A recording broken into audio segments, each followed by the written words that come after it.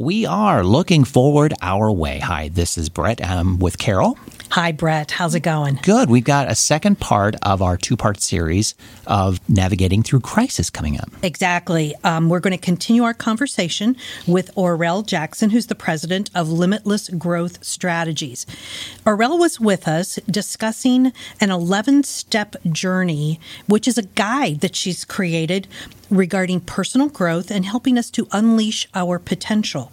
So during the first episode, we went through the first 6 steps.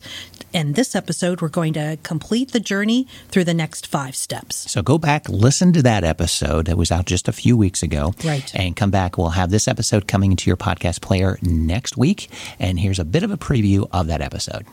But I think one of the things that we can do is we can acknowledge that we've all lost something in this pandemic. Mm-hmm. Some people have lost more than others, but we've all lost something. And to approach one another from that perspective of being humble, because we've all been impacted by it, but also knowing that my impact might not be your impact, may not be the same. And so this is not a competition, but just, True. approaching it from the perspective of, I would just, for lack of a better word, from the perspective of being a member of the human race. Right.